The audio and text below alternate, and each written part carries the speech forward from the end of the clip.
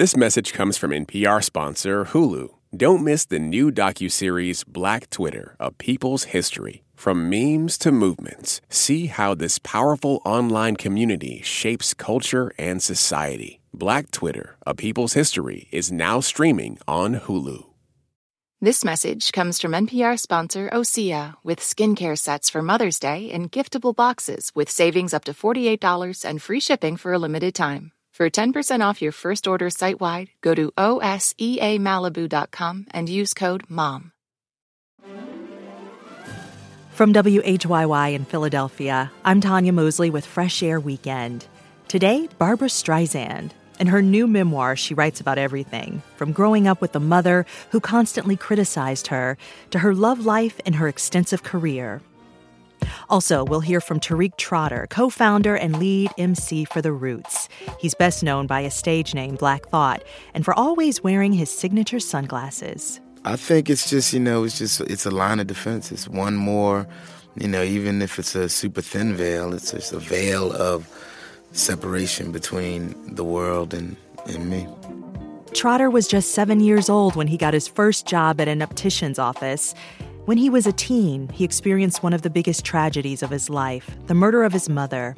And it was his friend and creative partner, Amir Questlove Thompson, that took him in. Together, they co-founded The Roots.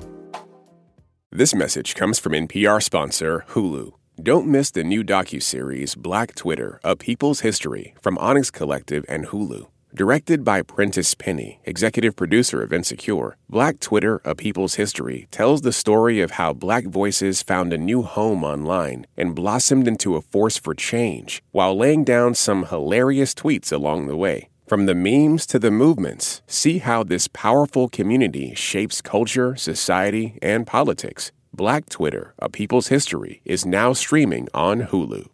This message comes from Apple Card. You earn up to 3% daily cash on every purchase. That's 3% on products at Apple, 2% on all other Apple Card with Apple Pay purchases, and 1% on anything you buy with your titanium Apple Card or virtual card number. Visit apple.co/card calculator to see how much you can earn. Apple Card issued by Goldman Sachs Bank USA, Salt Lake City branch. Subject to credit approval. Terms apply.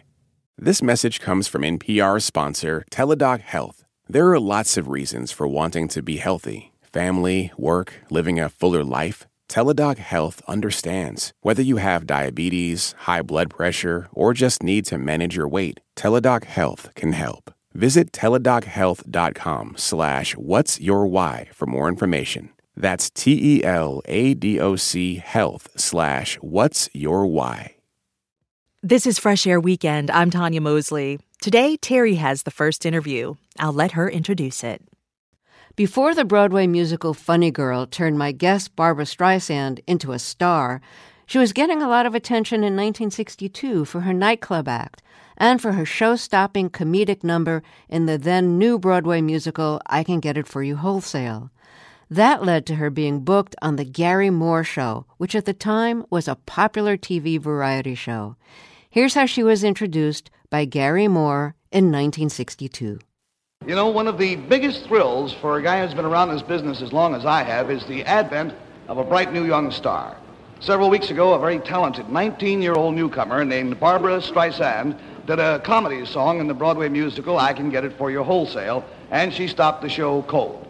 Also, in addition to that, she appears nightly at the Bonsoir and kills the people there. But I was delighted to learn during rehearsals this week that she is equally effective in straight numbers as she is when she's being zany.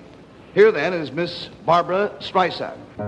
After that introduction, Streisand performed what became one of her signature songs.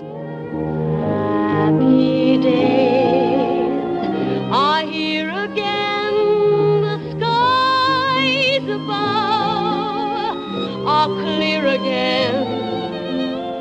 Let us sing a song of cheer again.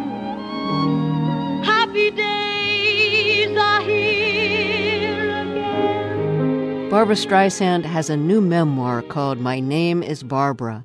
Her career got off to a rocketing start. In 1964, she won 2 Grammys for her first album, the Barbra Streisand album. She was nominated for Tonys for her 2 Broadway shows. Her first Oscar was for the film adaptation of Funny Girl. She became one of the best-selling recording artists of all time. In 1983, when Yentl was released, she became the first woman to write, produce, direct, and star in a major studio film. A new 40th anniversary release of the Yentl soundtrack includes 2 discs. The second is largely devoted to demo recordings featuring Streisand. She recorded her end of our interview from her home. Barbra Streisand, welcome back to Fresh Air. Congratulations on the book. It is an honor to have you back on the show. Thank you so much, Terry. Thank you. Your memoir starts with how early articles about you focused on your nose. Why did you want to start with your nose? It's a 900-page book. Why start with your nose? Well, what would you have started with? I don't know. I didn't write the book. Well, that's what I mean. I had to get their attention, and it was also true. I mean, the articles about me that I remember were, I had a researcher that researched me because I never kept a scrapbook even. And right away, I didn't like being interviewed and being asked certain questions. But even if the interview went well, I noticed that they printed something that was not nice. So what was that about? I never quite understood it. The negativity, like picking on my nose. Wasn't that big ever. I didn't understand. I wasn't Jimmy Durante, Yeah. When you said picking on your nose, I was going to say instead of picking your nose, I'm sorry. Picking on my nose, no, yeah. You initially, you decided you weren't going to get it fixed, in part because you were worried it would affect your voice, and for good reason, probably. Well, yeah, my first instinct was that I liked my bump, and people would say, oh, you should have your bump removed or something. Why would I remove my bump? And I just had a problem with the tip of my nose, but I wasn't faithful that any doctor would do something so tiny, I probably wouldn't like it. The third thing I thought about was way later was, it might affect my voice, my nasal quality, seeming was liked. So why would I change it? Mm-hmm. And I don't like pain. I mean, I've seen people with the bandages on their nose, and sometimes they're not happy, and sometimes they take too much off and you can't put it back. I don't know. I just didn't want to take a chance. And it was expensive, remember. When I was growing up, expensive. We didn't have the money to do anything like that. But, I decided I'll try to just make it on my own and make it about who I was, really. Early on, when you were starting out, you performed at the Bonsoir, which you describe as a sophisticated nightclub in Greenwich Village. And you did a live recording from the club that was never released in 1962 when it was recorded, but it was released last year in a remastered version. So to talk about your early career, very early career, I want to play a track from that, and I thought we'd hear Keepin' Out of Mischief now because it's quite delightful. So here it is, Barbra Streisand, live in 1962.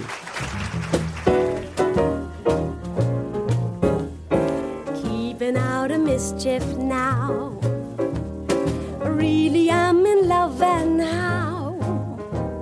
I'm through playing with fire. It's you whom I desire. All the world can plainly see. You're the only one for me. I have told them in advance they can break up our romance, living up to all my vows. 'Cause I'm keeping out of mischief now, out of mischief now. I'm in love and high. That was Barbra Streisand, recorded in 1962 at the club The Bonsoir.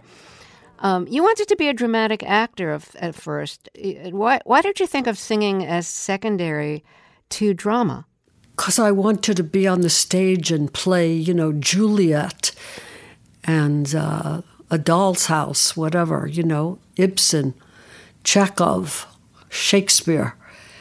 And to sing to me in a nightclub was not what I imagined my career to be. Because I knew I had a pretty good voice, and I was living with a man who had a great record collection, and he said, there's a club across the street. It was a little club called The Lion, and that person, the head of that, the manager of that club, took me over to the Bonsoir to audition, and that's how I got a job. It was a wonderful job, and I met Phyllis Diller. We shared a tiny little dressing room together. She was great. She was a great friend to me. How did you realize you should try Broadway musicals? So you wanted to be a dramatic actor, then you started singing at a club, and then, of course, you started auditioning. I went to acting classes where I could play the roles I wanted to play. My first acting class when I was 14, taking the train from Brooklyn to Manhattan, and I tried out for the Actor Studio when I was 15. So when I didn't get jobs, I decided I had to make a living somehow. I went to that talent contest and won. And that's how I became a singer. Mm-hmm. So you kept auditioning, and you got a part in I Can Get It For You Wholesale, which was, a musical comedy on Broadway. I had a wonderful serendipitous, is that such a thing, a word? Serendipitous, yeah. I had a wonderful agent who saw me in Another Evening with Harry Stoons, a little off-Broadway play that, lasted 9 previews in one performance. But he saw me in that, and he's the one who set me up for I Can Get It For You Wholesale, that first Broadway play. Now, it didn't matter to me if I lost roles because I really wanted to be an actress. I mean, that's when I came in and said, when I had to sing they gave me the sheet music for Miss Marmalstein because she was originally written to be an older woman. And they changed it for me. I was only 19 years old. And that's the story I tell, coming back and saying, I'd like to do the song in a chair. Yeah, she's a secretary, so you wanted to be in like a secretarial chair on wheels. Yeah, but they didn't have a secretarial chair. But my vision of it was that I would sing the song in a secretarial chair. Mm-hmm. So again, it's logic. It's like I got the job. And then when we started rehearsal, they said, now we're going to stage it. Well, what do you mean? Didn't you like my idea of singing it in a secretarial chair? Well, it's okay, but now we're going to, go to work and do a conceptual, staging with lots of people in the office and so forth. Yeah, well, what happened to the chairs? Yeah. You kept persisting like this is how it should be, and you won. That's the point. Yeah. The point is I always had these visions of the way things should be. But I also believed in trying to do, to the best of my ability, what the director wanted. I mean, I really tried to make it work for myself, but it just felt so awkward, so not right. Because you were just standing around while other people were on stage too? You were just standing and singing? Yeah, it just didn't feel right. And finally, right before we went to Philadelphia, I think that was first, Philadelphia and then Boston. Philadelphia, he said, do it in your goddamn chair. And it stopped the show. I almost felt guilty, but I was happy that it worked. Why don't we hear it? So this is This is Miss Marmalstein from 1962 cast recording of I Can Get It For You Wholesale, featuring my guest, Barbra Streisand, who has a brand new memoir. Miss Marmalstein! Miss Marmalstein! Miss Marmalstein! Miss Marmalstein! Miss Marmalstein! Miss Marmalstein! Oh, why is it always Miss Marmalstein? Miss Marmalstein! Miss Marmalstein! Marmalstein! Miss Marmalstein! Miss Marmalstein! Other girls get called by their first names right away. They get cozy into May. Do you know what I mean? Nobody calls me, hey baby doll. Miss Marmalstein! Or honey dear. Miss Marmalstein! Or sweetie pie. Even my first name would be preferable. Though it's terrible, it might be better. It's Yetta. Or perhaps my second name, that's Tessie. Spelled Tesssie. But no, it's always Miss Marmalstein. Miss Marmalstein? You think at least Miss M they could try. Miss Marmalstein? Miss Marmalstein? Miss Marmalstein? Miss Marmalstein? Miss Marmalstein? Oh, I could die. That's Barbra Streisand in the 1962 original cast recording of I Can Get It For You Wholesale. That is just delightful. It worked. I was happy about that. Yeah, it's interesting. Like, you wanted to do dramatic acting, and so, like, your big breakthrough is in a musical comedy. But you were already doing comedic songs. I didn't get the jobs of the straight shows. Yeah, why do you think that is? I mean, when you wanted to be a dramatic actress, what kind of roles did you think you'd get? Because when you were young and going to movies to escape being home, basically, you thought to yourself, the girls on screen don't look like me. And they probably didn't, you know. No, they didn't. They didn't. I mean, the stars, anyway. Yeah, so what were you expecting to get initially? Wow. I just somehow always saw my future. I can't explain that to you. Maybe it was my mother's negativity. I don't know if it was like, I'll prove you wrong. Because she kept telling me to get a job as a secretary. Well, you got to play a secretary. That's close. I sure did. I think it's hard for sometimes parents who would have loved a career for themselves to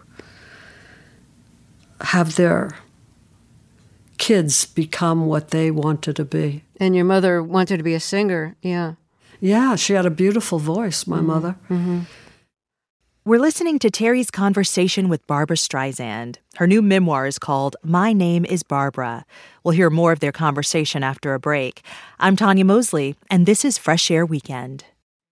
Support for NPR and the following message come from Proven Winners Color Choice Shrubs, who believes that plants and gardening are for everyone. With over 25 years of developing, trialing, and testing some of the most recognized flowering shrubs and evergreens on the market, Proven Winners Color Choice makes it easy to transform dull yards into vibrant, colorful landscapes. Ready to spruce up your yard this spring? Proven Winners Color Choice created the Gardening Simplified Landscape Guide to help you get started with tried and true elements of good planting design. Identify the roles you want new plants to play in your outdoor space, like ground covers, climbers, or attracting pollinators. Then browse garden plans and see which layouts and plants can bring your vision to life. Proven Winners Colored Choice Shrubs are available in the distinctive white containers at garden centers nationwide. Learn more at provenwinnerscoloredchoice.com/NPR. This message comes from the Kresge Foundation. Established 100 years ago, the Kresge Foundation works to expand equity and opportunity in cities across America. A century of impact, a future of opportunity. More at kresge.org. Let's get back to Terry's interview with Barbra Streisand. She has a new memoir called My Name is Barbra. You credit some of your insecurities to your mother, who was always criticizing you. I want you to name some of her more memorable and cutting criticisms. I'll start with my favorite of the ones that you mentioned in the book. is that she used to send you bad reviews. And when you'd say, "Why are you sending this to me?" she'd say, "You need to know about this. Don't get a swelled head." That's pretty destructive, considering how sensitive you are about some things. So what are some of your most memorable criticisms she made of you? God. Well, when I first allowed her to... she came the second night when I was at the Bonsoir. My mother, the first thing she said, I remember, was, "Your voice needs eggs. You have to use a guggle-muggle because your voice needs to be stronger." What's a guggle-muggle? A guggle-muggle. A guggle-muggle was she made hot kind of chocolate and put a raw egg in it, which I could never swallow. Ugh. My mother came twice, once to see me as a singer and once to see me as an actress. When I came off the stage as an actress in my acting class, we put on a little show, her comment was, "Your arms are too skinny." So your mother was very critical of you. Your father died when you were 15 months old, so you never really got to know him. Your stepfather you describe as not physically abusive, but emotionally abusive. What did he... He never saw me. He never talked to me. Mm-hmm. Literally, I can say to you, I don't remember a sentence or even a word hello. It was like I wasn't seen. It's like I vanished in front of him. He would not talk to me. So I think my early upbringing did affect my wanting to be famous in some way or an actor, because I wasn't seen. Mm-hmm. What a way to be seen. You become an actress, I guess, You become a movie star. Yeah. Right. Let's talk about music. So you are very brave. You a couple of times asked Stephen Sondheim to add a lyric or change a lyric for you. And so I want to ask you about Send and the Clowns. In the show that's from, A Little Night Music, it's about a couple who he was in love with her, and then by the time she's in love with him, he's kind of married, so is no longer available. And, years pass. So anyways, in the song, you thought that since it wasn't done in the context of the show, that people wouldn't get what the lyrics were really about. So, exactly. So you asked Sondheim to add... a second bridge. A second bridge to kind of explain what was happening. How did you have the nerve to ask Sondheim to write something for you? You know what? Because I knew him. He had a strange mother like I did, who didn't believe in him. Right. And therefore, I could talk truth to him. I know who he is.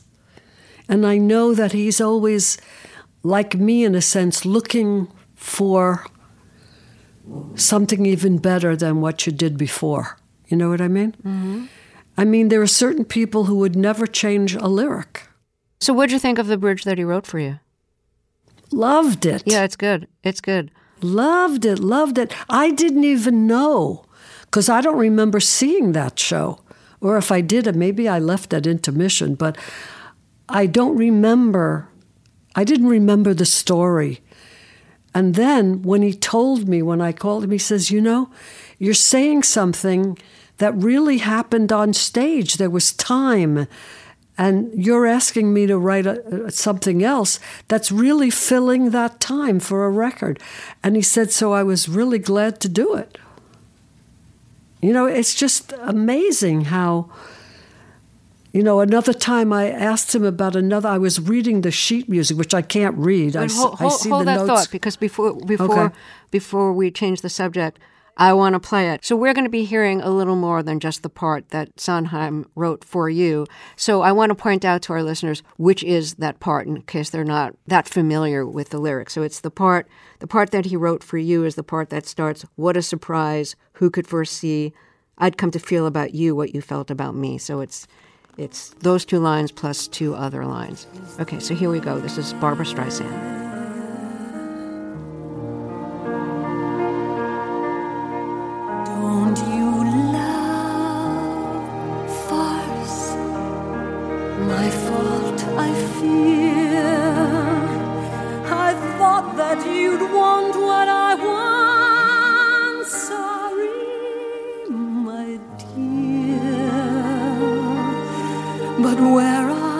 clowns. There ought to be clowns. Quicksand in the clowns. What a surprise! Who could foresee I'd come to feel about you what you felt about me? Why only now when I see that you've drifted away? What a surprise! What a cliché!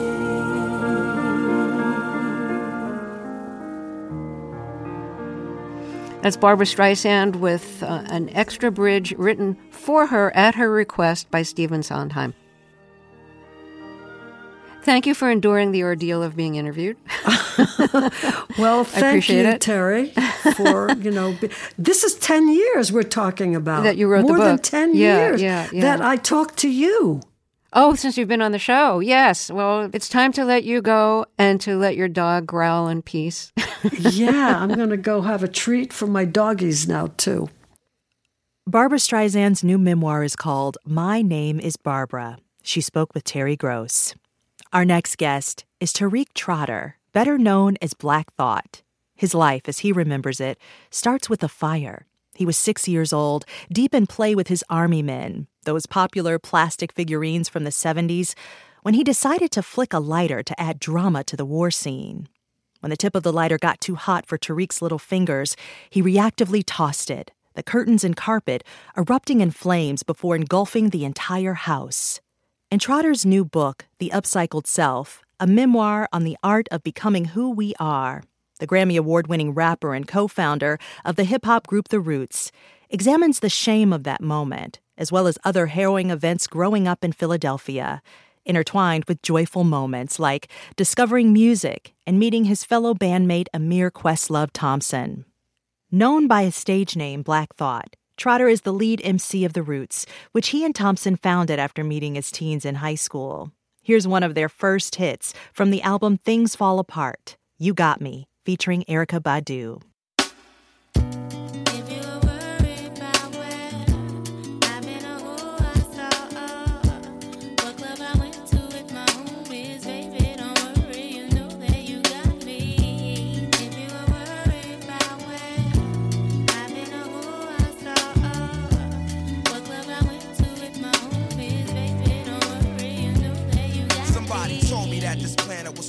We used to live in the same building on the same floor and never met before until I'm overseas on tour and peep this Ethiopian queen from Philly taking classes abroad. She's studying film and photo, flash, focus, record. Says she working on a flick and cut my click through the score. She said she loved my show in Paris at Elysée Montmartre and that I stepped off the stage and took a piece of her heart. We knew from the start that things fall apart, intent to shatter. She like, that shit don't matter when I get home. Get at her through letter phone, whatever, let's link, let's get together. This shit you think not, think the thought went home and forgot. Time passed, we back in Philly, now she up in my spot. Telling me the things I'm telling her is making her hot. Started building with her constantly round the clock. Now she in my world like hip-hop and keep telling me. The Roots serve as the house band on NBC's The Tonight Show starring Jimmy Fallon. And in addition to his music, Trotter is also a theater actor and writer, having co-written the music and performed in the off-Broadway play Black No More. Tariq Trotter, welcome to Fresh Air. Thank you. Thank you so much, Tanya. Thanks for having me. This memoir is about you going back through your life to understand who you are. And that fire that you accidentally started at 6 years old, you write that it became the basis of all that you are. But to say that it changed you isn't quite right. It actually shaped the person that you are. What did it shape you into? I think, the fire and that whole experience at such a young age, it changed me in that it jump-started. It was the beginning of me having to grow up, fast. And when I, go back in my life and I trace through like those watershed moments. And I think, as a kid, I mean, I was 6 years old, so there was no way at 6 for me to really understand the gravity, you know what I mean, of it all, and how that's the sort of thing that could carry through life, At the time, you were living with your mother and your half-brother in a house that your mom had done this amazing job making a home in North Philadelphia. She did not blame you or scold you, but it was clear that it had changed your family's life. There was very much a before the fire and an after the fire for your family. How, in those immediate days and weeks and really years, did things change for you all? It really destabilized you. Yeah, it definitely, it was the beginning of just a more unstable period in our lives. One of the things a revelation that occurred post-fire, like right after the fire, was just the fact that I didn't get in trouble. There was no doubt in my mind that I was, going to get it. You know what I mean? I knew that I had really done it this time, and I was expecting, some, if not multiple, manners of punishment, right? And there wasn't really a reprimand. Like, my mom, I mean, obviously now as an adult and as a parent, you completely understand that the only concern would be for your kid's safety. But in that moment, I felt like, wow, she's let me slide with this one. But, I think I came to, like the revelation was the amount of grace, you know what I'm saying, that my mother was able to show in those moments, right? That felt as if such a display would be impossible. You talk about how much you had to grow up after that fire. You got your first job at 7 years old? Yeah, I did. 7 years old, I was working at an eyeglass for an optician, because I started wearing glasses at the age of 6 or so. And this place, this optician was along my route to and from school, which often I would be traveling alone or with another young 5 or 6 year old kid. It really speaks to the time, because it really does. It does, because we would just be out there. Back in the day, your parents would go to work and just, go to school. I hope you make it. You know what I'm saying? My trek to school, it was a couple mile walk, and this was the winters in the 70s and early 80s, when it was the real deal, super cold out. But yeah, anyway, this optician, where I would often stop to ask him if he could repair my glasses before I got home from school. I think he just, sort of felt the vibe. He read the room of sorts, and was, he realized that I was a latchkey kid who was often, headed home from school to an empty house. Mm-hmm. And he provided, an alternative, and saying, hey, would you accept these responsibilities? And would it be okay if I talk to your mom and, figure something out? And he spoke with my mom, and she was with it. I had a job. My guest is Tariq Trotter, also known as Black Thought, the co-founder of the rap group The Roots. He's written a new memoir titled The Upcycled Self. We'll hear more of our conversation after a break. This is Fresh Air Weekend. Support for NPR and the following message come from PBS. PBS invites you on a trip to the future. A Brief History of the Future is a groundbreaking series filled with hope and possibility about where people are today and what could come next. From tech to tradition, from climate to culture, from science to spirituality. Join futurist Ari Wallach on a journey around the world as he meets the brilliant minds and brave pioneers remaking people's futures for generations to come. A Brief History of the Future. Stream now on PBS and the PBS app. This message comes from Schwab. It's easy to invest in ideas you believe in with Schwab investing themes, like online music and videos, artificial intelligence, and electric vehicles. Choose from over 40 customizable themes. More at schwab.com. Support for NPR and the following message come from the Walton Family Foundation, working to create access to opportunity for people and communities by tackling tough social and environmental problems. More information is at waltonfamilyfoundation.org. Let's get back to my interview with Grammy Award-winning rapper and performer Black Thought, also known as Tariq Trotter, about his new memoir, The Upcycled Self, a memoir on the art of becoming who we are.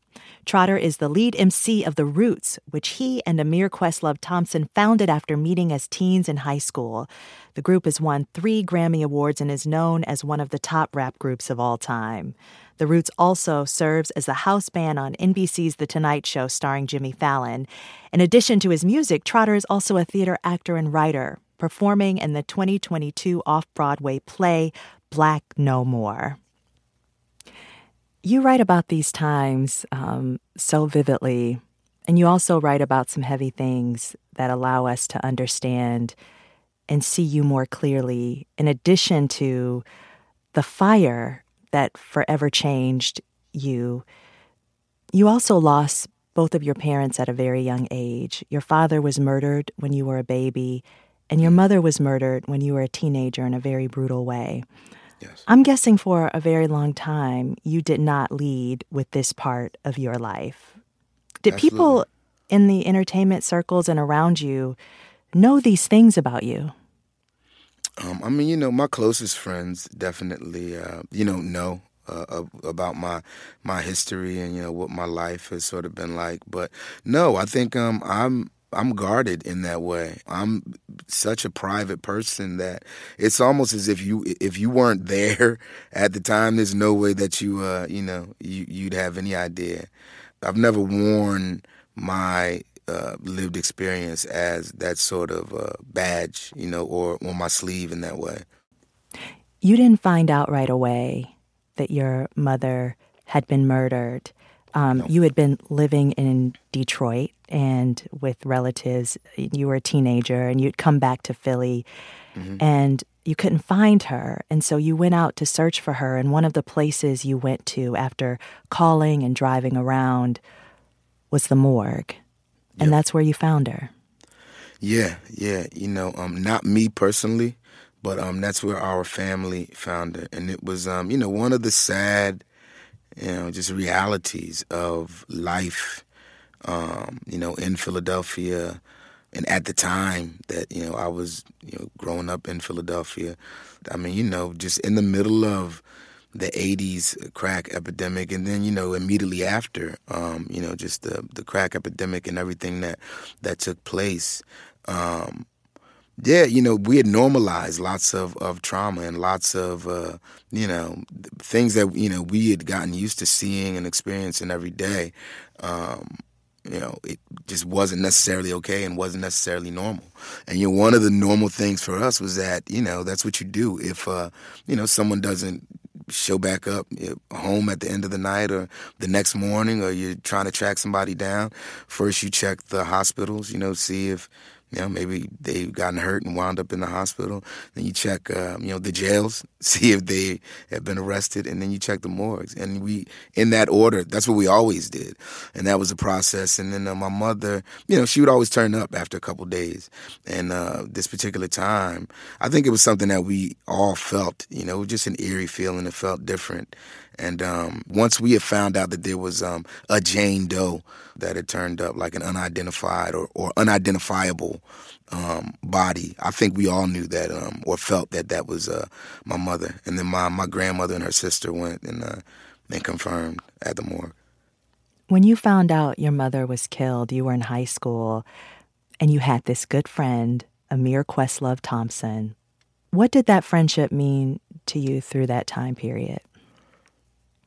Through that time period, Amir and my friendship was huge. It was an anchor for me. The ways in which he and his family were there for me, they really had taken me in. The dynamic was already one in which I would spend days, weeks at a time at his place, and vice versa. We were inseparable in that way as creatives.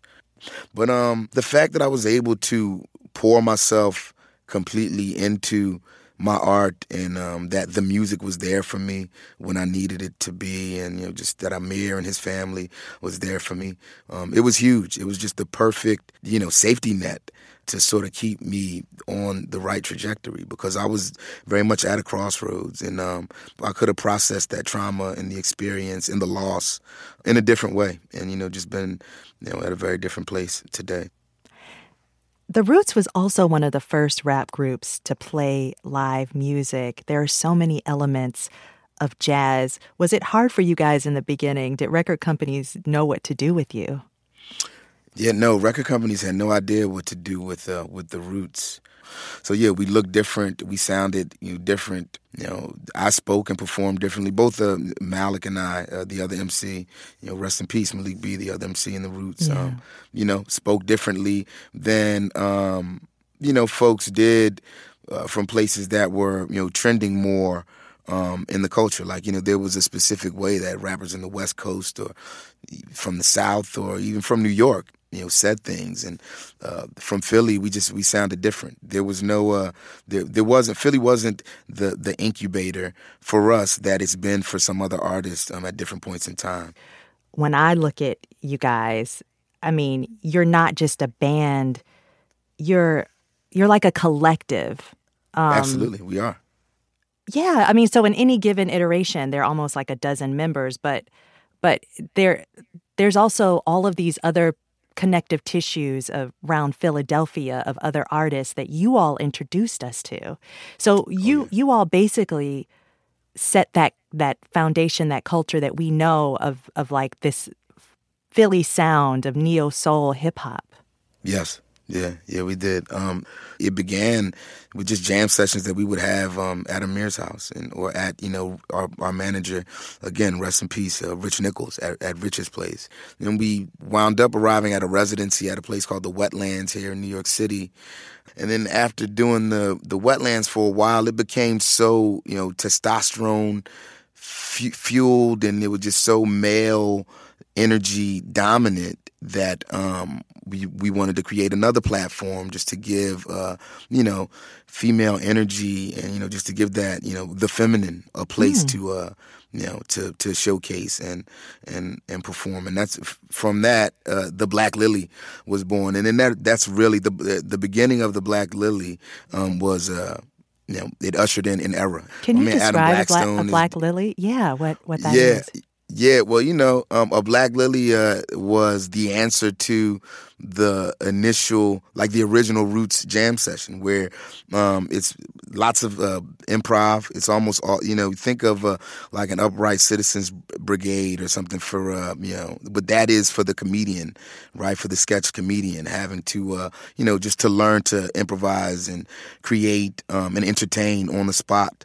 That's what the Black Lily was. It was an incubator for artists like the Jill Scotts and Kindred Family Souls, and Music Soul Childs and Bilal's, of the world. Your rap cadence, it's always been instrumental, if that makes sense.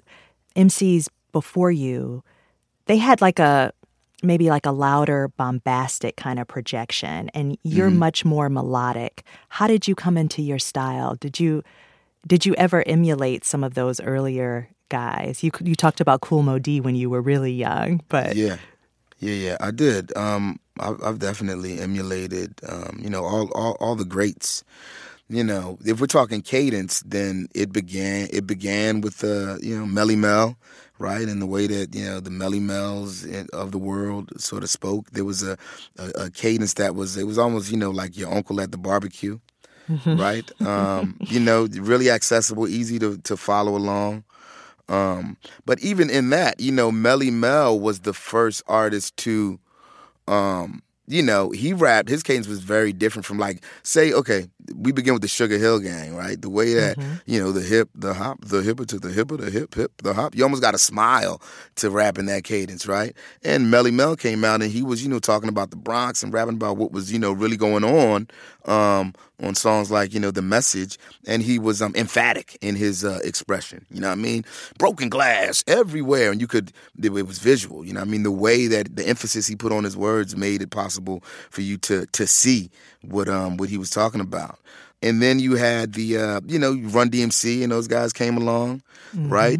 Through, I guess the connective tissue would be Curtis Blow, right? Who was, the first sex symbol, solo rap star. But, again, he didn't rap in the way that, the Melly Mel's or the Sugar Hill Gang did. And he introduced us to Run as his DJ Run. And then when Run DMC came out, they were almost the antithesis to everything that was happening on the scene before them. I feel like that's what Def Jam and, the people who were associated with Def Jam and Russell Simmons and Rick Rubin at that time, they all were yelling and screaming.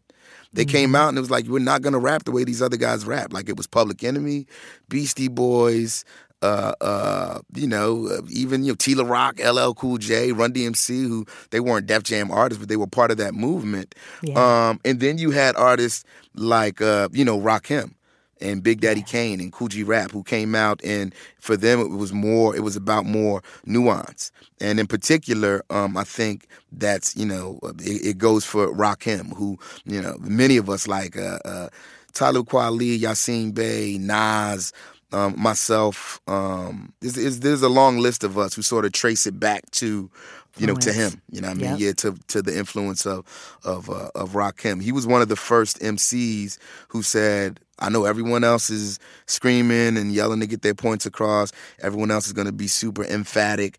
I'm going to articulate my instrument as such. I'm going to use my voice like an instrument. And, he had a jazz background. I think Rakim, grew up playing trumpet or sax, and his brother also was a jazz musician, his older brother. And he approached his cadence and his storytelling and his songwriting from that perspective. And I think that was, some of the earliest signs of that. And that's what, it's a tool that I still, employ today. Well, to give an example of your instrument, how you use it, I want to play one of your more recent songs, which is a personal track about your life and family, and it is called Fuel. Let's listen to a little bit. I'm in Ernest Hemingway portrait painted by Ernie Barnes. Clean sneakers and dirty horns. Last soldier at 30 gone, who lost hope but still journeyed on. Yet I'm the reason we gon' have to get the gurney form. Karma police carrying customized cuffs for me. I hope these taped up guns are still bust for me. I had the whole world, that wasn't enough for me. It got me feeling like the Lord lost trust for me. I made a means to an end when there were no wins. I burnt bridges I'd sworn to be eternal friends. The last ones I ever intended to turn against, until we grew our separate ways like fraternal twins. So to the chosen few with whom I need to reconcile, my mother's mother, my only brother, my second child, I've always loved you, although that was rarely said aloud. So take forever, I guess better late than never proud. Listen. That was Fuel by Black Thought, released in 2020. And this song, this goes back to what we're talking about you through your art, expressing what has happened in your life. It's about intergenerational trauma, reconciling the past, and building a future. What's your writing process? Are you putting your rhymes to paper from the start, or does it just start with an idea and a freestyle? The process is different from song to song. I'm constantly jotting down ideas, a word here, a couplet there. But for the most part, the writing process is I sit down and I try and think of just different ways to either add on to or to continue to articulate the just my origin story.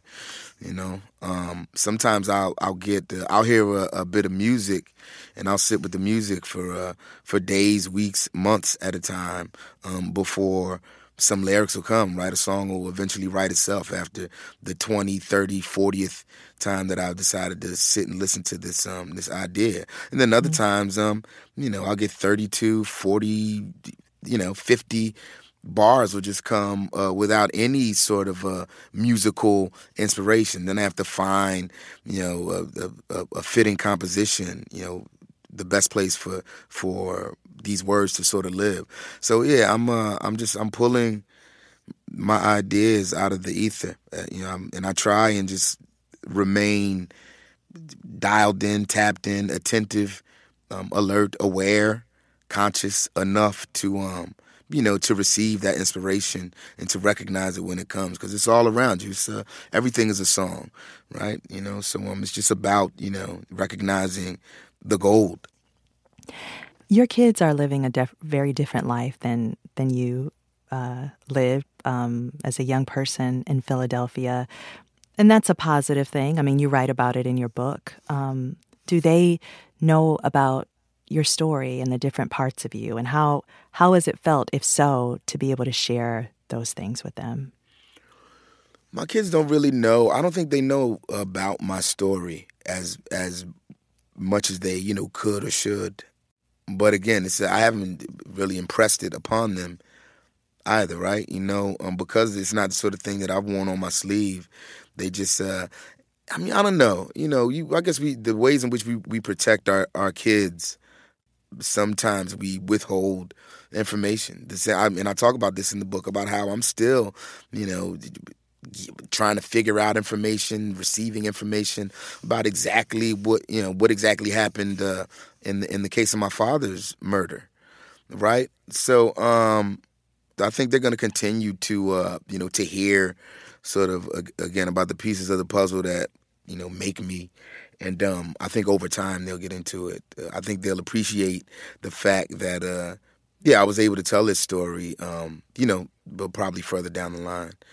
Right now my kids they feel oblivious to a lot of what's going on, a lot of what's happened in my life, and a lot of what's happened in the world. And I think there is there's a certain level of privilege and associated with that the bliss of that ignorance, you know what I mean? And sometimes I find myself just wishing they had it just a tougher way to go. Do you feel good though that you've been able to provide them with that privilege? I definitely feel good that I've been able to provide them with that privilege, in many ways. You know what I'm saying? Because I never, as a kid, I didn't know what I was going to wind up doing or how long I was going to even, live, right? That's what the sad truth. Lots of us didn't think we couldn't see ourselves making it past 25 or 30 just because we didn't know that many people who had, and then the people, it was almost as if a generation had been skipped, because I knew people who were my grandparents' age, and I had friends and classmates who were my age, but the drug epidemic in the 80s took a whole generation of people out of here. So it was like, will you see yourself at 30? And I would say, who's 30? Who made? I don't know. Who made it to 30? You know what I mean? Tariq Trotter, thank you so much for this conversation. Oh, no, thank you, Tanya. This has been a great conversation, and I'm excited. I can't wait to hear this. Tariq Trotter, a.k.a. Black Thought, on his new book, The Upcycled Self, a memoir on the art of becoming who we are. Fresh Air Weekend is produced by Teresa Madden. Fresh Air's executive producer is Danny Miller. Our technical director and engineer is Audrey Bentham. For Terry Gross, I'm Tanya Mosley. This message comes from NPR sponsor Vuori, a new perspective on performance apparel. Clothing designed with premium fabrics, built to move in, styled for life. For 20% off your first purchase, go to vuori.com/NPR. Support for NPR and the following message come from IXL Online. Is your child asking questions on their homework you don't feel equipped to answer? IXL Learning uses advanced algorithms to give the right help to each kid, no matter the age or personality. One subscription gets you everything. One site for all the kids in your home, pre-K to 12th grade. Make an impact on your child's learning. Get IXL now. And NPR listeners can get an exclusive 20% off IXL membership when they sign up today at IXL.com/NPR. In this country, some truths aren't self-evident. In NPR's Black Stories, Black Truths, a collection of stories as wide-ranging and real as the people who tell them, we celebrate the Black experience for all its soul and richness. Search NPR Black Stories, Black Truths wherever you get podcasts.